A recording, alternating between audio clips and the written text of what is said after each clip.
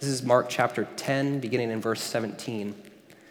It says, "As Jesus started on his way, a man ran up to him and fell on his knees before him. 'Good teacher,' he asked, 'what must I do to inherit eternal life?' 'Why do you call me good?' Jesus answered. 'No one is good except God alone. You know the commandments. You shall not murder, you shall not commit adultery, you shall not steal, you shall not give false testimony, you shall not defraud, honor your father and mother.' 'Teacher,' he declared, 'all these I have kept since I was a boy.' Jesus looked at him and loved him. 'One thing you lack,' he said. 'Go, sell everything you have and give to the poor, and you will have treasure in heaven. Then come, follow me.' At this, the man's face fell. He went away sad because he had great wealth. Jesus looked around and said to his disciples, 'How hard it is for the rich to enter the kingdom of God.' The disciples were amazed at his words, but Jesus said again, 'Children, how hard it is to enter the kingdom of God. It is easier for a camel to go through the eye of a needle than for someone who is rich to enter the kingdom of God.' The disciples were even more amazed and said to each other, 'Who then can be saved?' Jesus looked at them and said, 'With man this is impossible, but not with God. All things are possible with God.'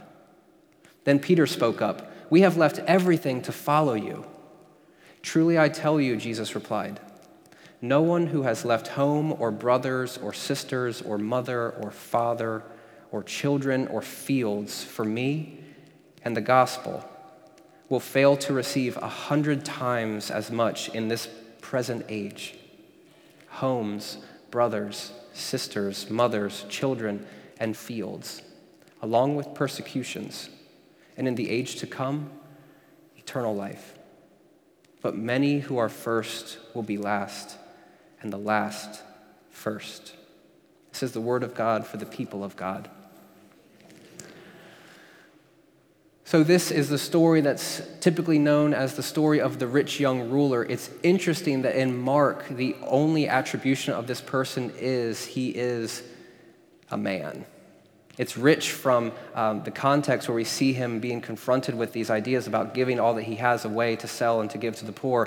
In Matthew, he is described as a young one, and then in Luke, he is described as a ruler. And here we've kind of mashed all these up to get the story of the rich young ruler. Now, I think that that's an okay idea of what's happening here, but at the core of what's going on here, this is a story about discipleship. It's a story about eternal life or ethics or money. It's a story about the kingdom. It's a story about salvation.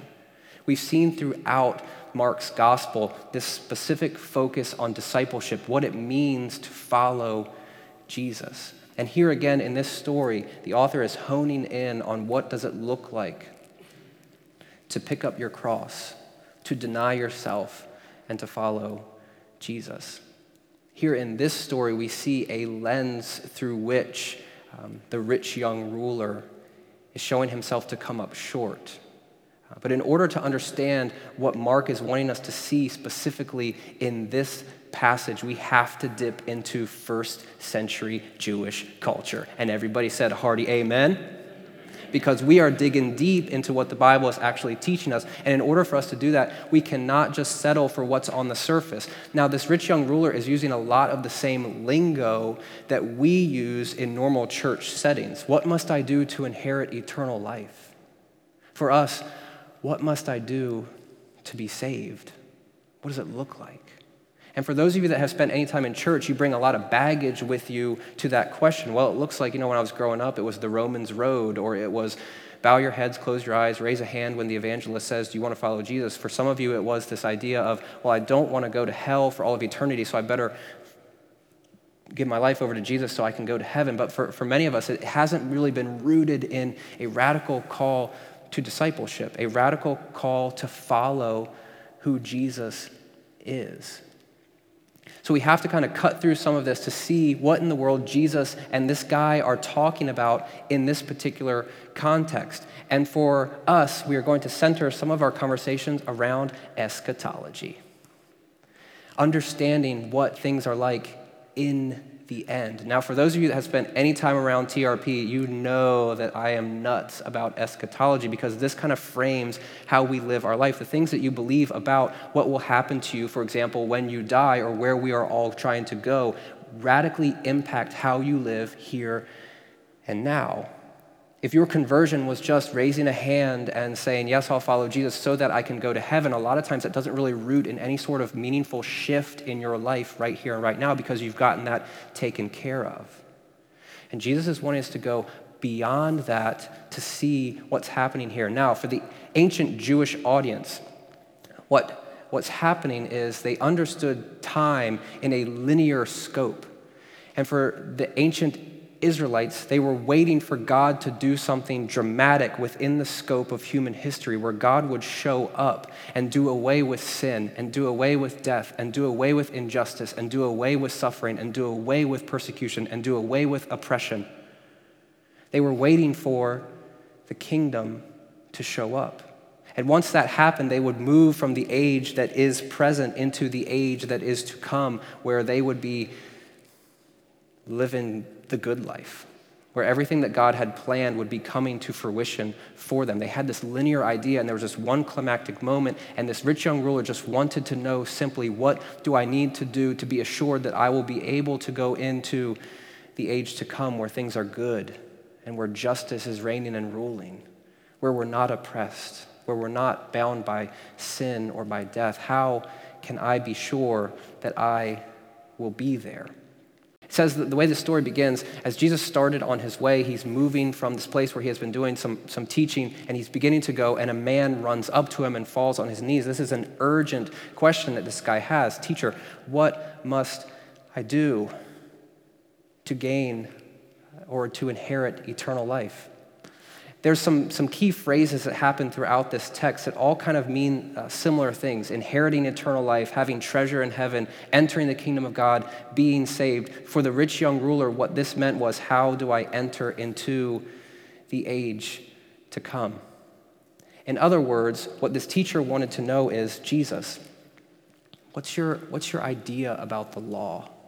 A few weeks ago when we were talking about the divorce passage, we talked about two Jewish rabbis, Shammai and Hillel. They both had their own interpretations of Jewish law, and they were trying to figure out and to gain followers to teach them how they could live this out. Shammai was the more conservative of the two, and he said, listen, the only reason that you have to divorce your spouse is in the case of sexual infidelity. That's it. Just that reason. Hillel was over here, and he was kind of a mover and a shaker and a hippie liberal, and he says, well, there's a lot more reasons than that. For example, if your wife burns your dinner, that's legitimate grounds for you to leave. This is real. This is real Jewish teaching. This is not made up. If you don't find her attractive anymore, that's legit. You can just go ahead and find someone else. So we have these two different takes on Jewish law. Shammai, very conservative, and Hillel, very much not conservative. And the question underneath of the question for the rich young ruler is, Jesus, what's your take on all of this?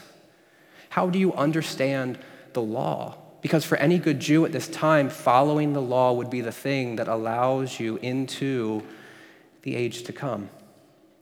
In addition, what sort of movement, Jesus, are you leading? Because these guys, Shammai and Hillel, they both were trying to gain followers, and they both were trying to teach people and take them in certain directions. So Jesus, what kind of teaching are you wanting to impose on your followers? What, in other words, do I need to do if I want to follow you to be assured that I will go into the age to come?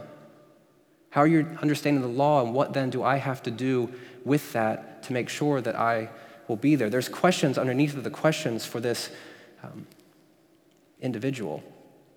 I think sometimes there's questions underneath of our questions too. What's the bare minimum that I need to do to make sure that I'll be okay when I die? What's the bare minimum? I think sometimes we're not so dissimilar from this guy.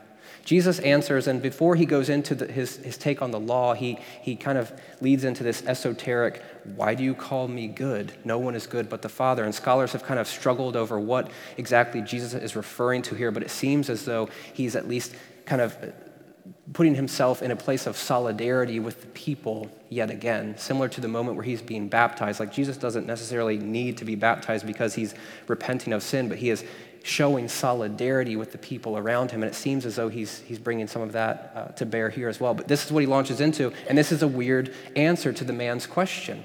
What must I do? Well, you know the commandments. Don't murder. Don't commit adultery. Don't steal. Don't give false testimony or lie about people. Don't defraud. And then positively, honor your father and mother.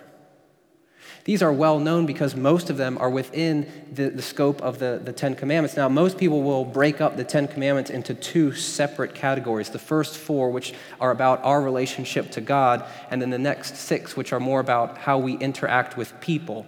And Jesus is banking on these last six or so, where he's looking at how people relate to one another. Don't kill or don't murder, that's commandment number 6. Don't give false testimony, that's commandment number 7. Don't steal, that's commandment number 8. Don't give false testimony, that's commandment number 9. You shall not defraud. Now that one's not really in there, so scholars again have tried to figure out what in the world he's talking about here. But then he goes back to commandment number 5, honor your father and mother. This is a classic answer that wouldn't have been really groundbreaking for this person, which is why it elicits the response, I've been doing that. Jesus, I've been doing that since I was a boy. That doesn't really sound like that big of a deal. And then the text says that Jesus looks at this guy. And this verb is not just a glance. This verb is like a moment, a very awkward, weird moment between two people. Like he sees beyond the exterior into the very soul of this man. And then it says, he loved him. It's interesting because in the book of Mark, this is the only time this verb is used in this context. This is the guy for Jesus in the book of Mark. He looks at him and sees what's going on, and he loves him. And then he says, one thing you lack, my friend. Go and sell everything that you have and give it to the poor. Then you will have treasure in heaven. Then come follow me. Jesus is, some people would say, he's taking this idea and going back to the first couple of commandments. You shall have no other gods before me. You shall not make any idols or graven images. And for this particular individual, it seemed as though his money was the thing.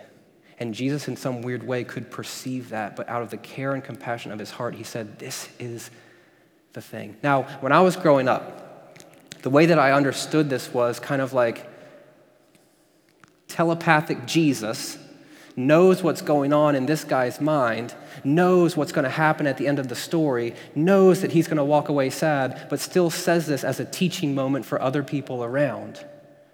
It's been interesting as I've been digging through some of the commentaries. One guy named R.T. France says this, and I think it's an interesting lens to view this story from. He says, the final demand, that go and sell everything that you have, give it to the poor, then come and follow me, is not meant to be a means of putting this guy off. Jesus actually wants him on board. It made me pause for a moment and ask this question that I hope doesn't come off as heretical, but in this interchange that Jesus has with the guy,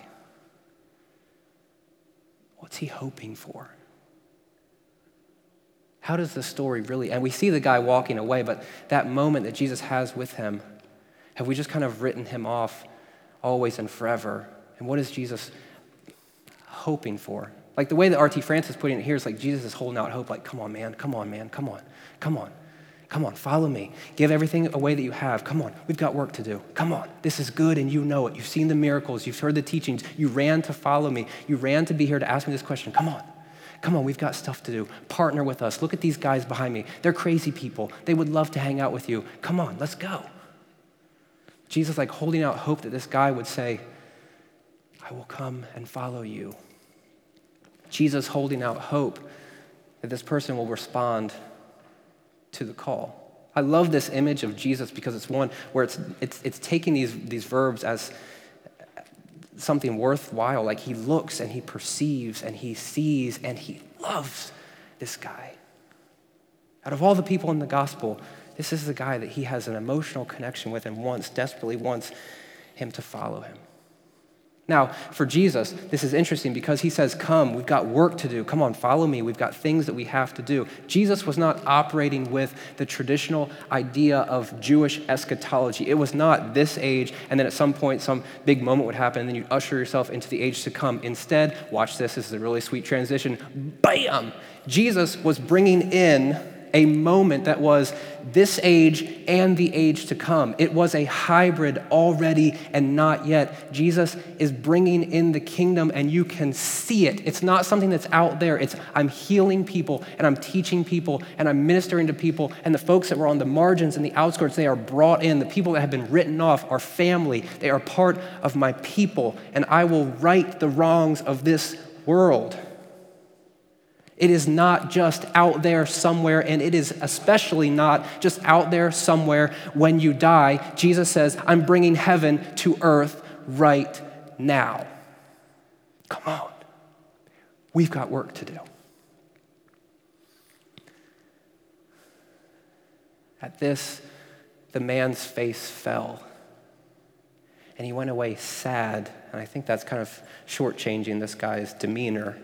Oh man, that's too bad. I got a lot of money. No, it's not just sad. It's beyond that. But he realizes that he has great wealth, and what that really indicates is he realizes that he does not want to leave that behind. What Jesus is selling about this age and the age to come, what Jesus is selling about justice and grace and mercy and peace is not worth it to this guy because he's got too much stuff. Larry Hurtado says this about this particular passage. In ancient times and into the present, popular opinion argues that riches in themselves are no problem. A friend of mine just said this the other day, money is amoral. And that only when the wealthy man engages in evil practices is he in spiritual danger. In other words, what people are wanting to say is, money's not the issue, it's what you do with the money that's the issue. I think there's truth in that, but I want to lead us to a place that's not going to be super sweet at the end of it, okay? So we've had this in the back of our minds, and we've tried to figure out what in the world Jesus is talking about when he says it's easier for a camel to go through the eye of a needle than it is for a rich person to enter into the kingdom. It's easier for a camel, a huge load-bearing animal, to go through this eye of the needle than it is for somebody with possessions to say, you know what? I don't care. I will go wherever it is that you want me to go. So people have come up with ideas and ways to get around this teaching in a sense. One popular way that people have done, and nobody really ascribes to this, but still it's out there. These are Greek words.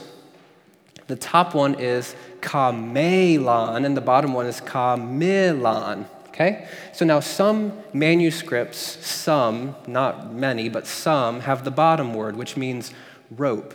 It's a big, fat kind of rope. It's not like yarn or anything that actually goes through needles. It's like pretty big. So still the chances of that going through the eye of a needle are small to zero, but still people say like, but if it's a rope, see? That's easier than a camel, see?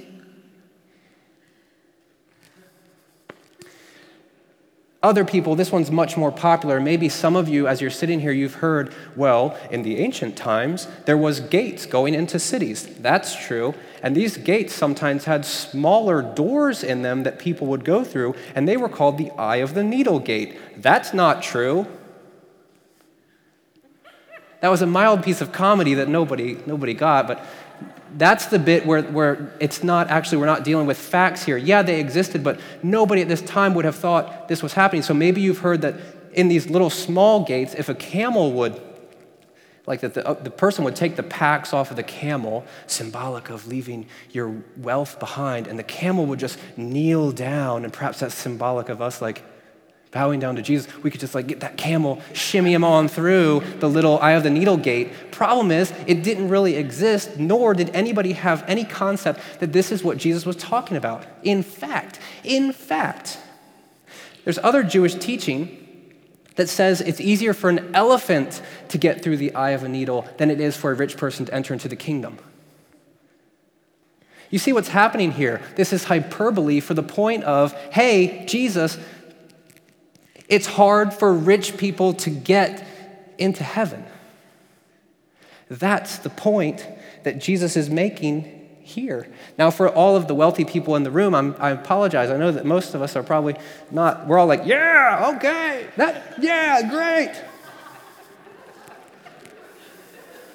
Hurtado, he goes on to say, like, after we've struggled to figure out what this text is about, he says, the force of this passage is precisely that riches in themselves are a hindrance to a person's participation in the kingdom of God, and that the mere accumulation of wealth and consequent attachment, I think that phrase is important, the consequent attachment, but I want to go a little bit farther and say, it's not that hard to become attached to money, possessions, to status, to popularity, to all sorts of these things. Don't miss that point. Don't think that as you sit here like, oh, well, I can be the exception to that.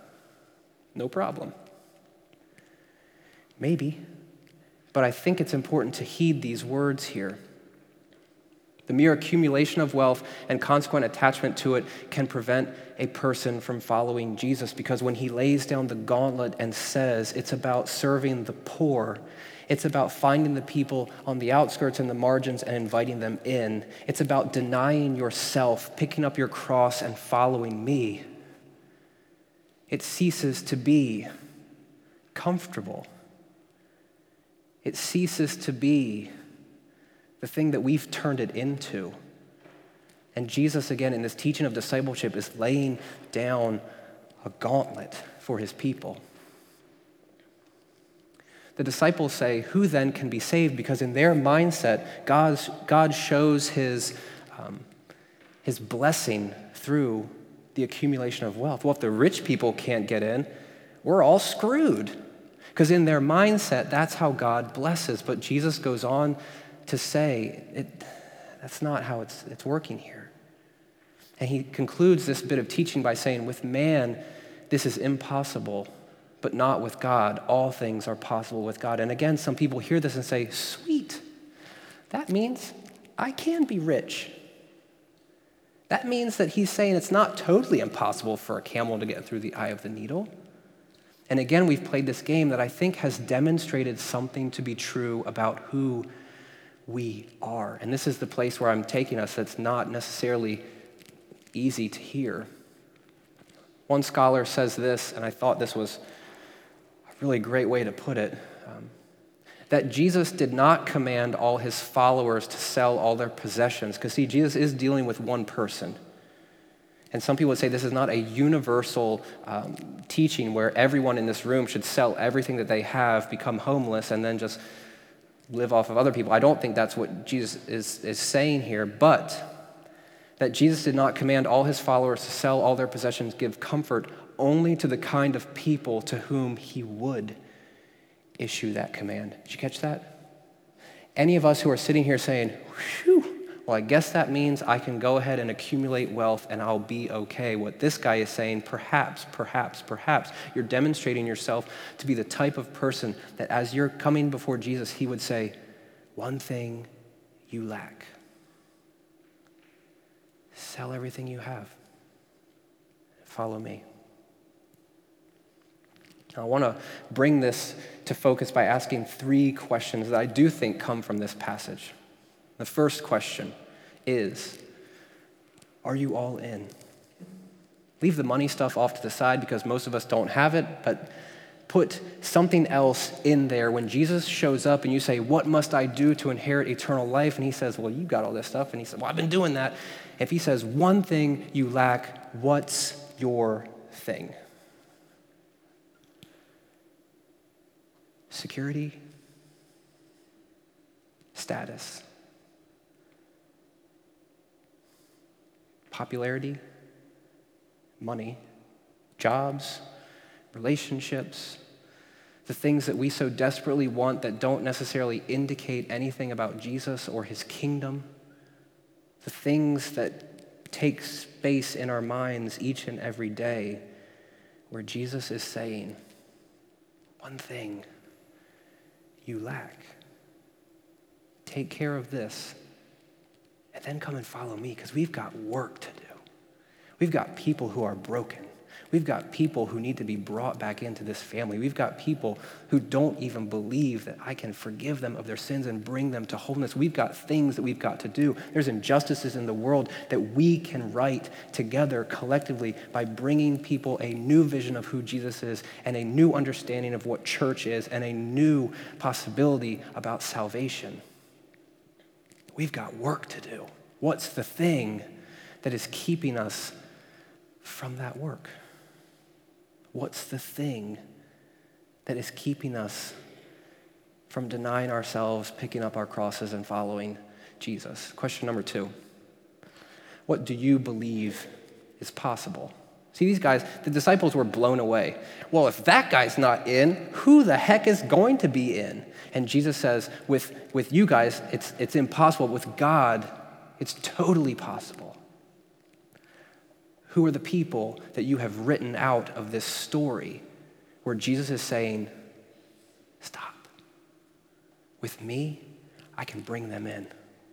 With me, I can totally melt their hearts and allow them to receive mercy and forgiveness and grace and love. Who are the people that you have kept out of your own life, perhaps? What are the ways in which you have said, God, that's great that you can do whatever you want, but I don't want you to do X or Y or Z because it's hard and because it'll hurt and because they don't deserve it. Jesus has this teaching which at the core, and we've said this a few times, it's radically inclusive. He's fighting for people to come in that maybe other people wouldn't have expected. And he's not just opening up the doors, he's demanding things of them. If you want to follow me, then you must do this. Third question. Who's in your family now? Now, this doesn't make sense until we look at this last couple of verses in this passage where Jesus says, hey man, we've left everything to follow you. We're cool, right? Yeah, sure, Peter, that's great. And then he goes into this teaching. No one who has left home or brothers or sisters or mother or father or children or fields. It's interesting here that he's pulling in fields like this land ownership and status and kind of maybe symbolic of the rich guy. Whoever's left all this stuff for me and for the gospel that person will not fail to receive 100 times as much in this present age. And these are the things: homes, brothers, sisters, mothers, children, and field. And Mark's kind of a sneaky guy. And a lot of persecutions. But in the age to come, eternal life. Here's the kicker. Jesus is saying, if you're with me, you will receive 100-fold now. I think that we've kind of misinterpreted this to, sweet, well, that means I can drive a nice car and have a nice house or do all these great things or get whatever cool clothes I want. But what Jesus is showing us here is it manifests itself in family. It manifests itself in, if you have forsaken mom or dad or brothers or sisters or whatever, that you will have 100-fold that in the kingdom of God. What's your family look like now? The reason why I bring this up is because as we think about the church, this one, other ones, I know that there are still people that are here, but they are not really here. There are people that are occupying space, but when you say, have you received 100-fold family that will be behind you and advocate for you and just be there when you need them? I know a lot of people would say, no, I feel alone. How are we as the church allowing this to be true of us in this room and to a bigger understanding like us as the capital C church where Christians feel family? Because what I see is a lot of in-house fighting. What I see is a lot of these people are out because they believe X. What I see is a lot of these petty differences that we have where we are not demonstrating this to be true of ourselves because we are building up walls with our brothers and our sisters, not for the sake of the gospel, but for our own sake. May that not be true of us. Who is in your family? I hope that when we see this, there's like these big, huge questions that Jesus is bringing to the table here. It's, are you all in? Where you sit right now, have you been able to say, Jesus, whatever you want, you can have it, I am yours? We will fall on our face, yes. But that call of, will you follow me? Have you ever answered it? Have you ever answered it in a way where you've said, I will leave this behind if that's what you want from me? This text also brings to bear questions of who is in our family and how we've built up walls and what it looks like for us to live into this idea of we will receive 100-fold brothers, sisters, family. Are we allowing that to be true of us here and now? Throughout Mark, he just keeps hammering home, especially in these couple of chapters here from 8 to 10, radical discipleship. It is my hope that as we spend time with Jesus and hear him teaching and we see him looking at these people and loving them, that it's no different for us. He is looking at you and loving you and saying, come on, we've got work to do, and I need you. I hope that tonight we can see our potential impact and we can be inspired to leave whatever it is that we have behind and to follow Jesus with everything that we have. And I hope also that we can begin to break down walls and we can begin to live as family. Not a family at odds, but a family that will advocate for one another, that will live in community together, and that will love in a way that will change this world. Let's pray. God, you're good. Sometimes we have to keep saying that over and over because the difficulties that we have in our life demonstrate something altogether different, but I ask that you would allow us to see how good you are this evening. God, we're thankful for just the gauntlet that you have laid down, and it hasn't been something that's abstracted from your love for us, where you look at us and you love us and you say, there's one thing that you might lack. Leave it and follow me. And God, I ask that you would just work in our hearts, that if that's where we are reticent to give those things up, that you would completely melt away our own selfish desires and that we would follow you wherever you're taking us. Allow us to see the difficult things and to run after them. Allow us to see the hard things and to work for reconciliation and restoration. Allow us to see the broken things and fight for wholeness together with your Spirit and with our brothers and our sisters side by side. Let us advocate for one another in a way that shows your unity and your goodness. Allow us to be a different image of your church. Allow us to be a different image of your Son. Allow us to be those who love, who forgive.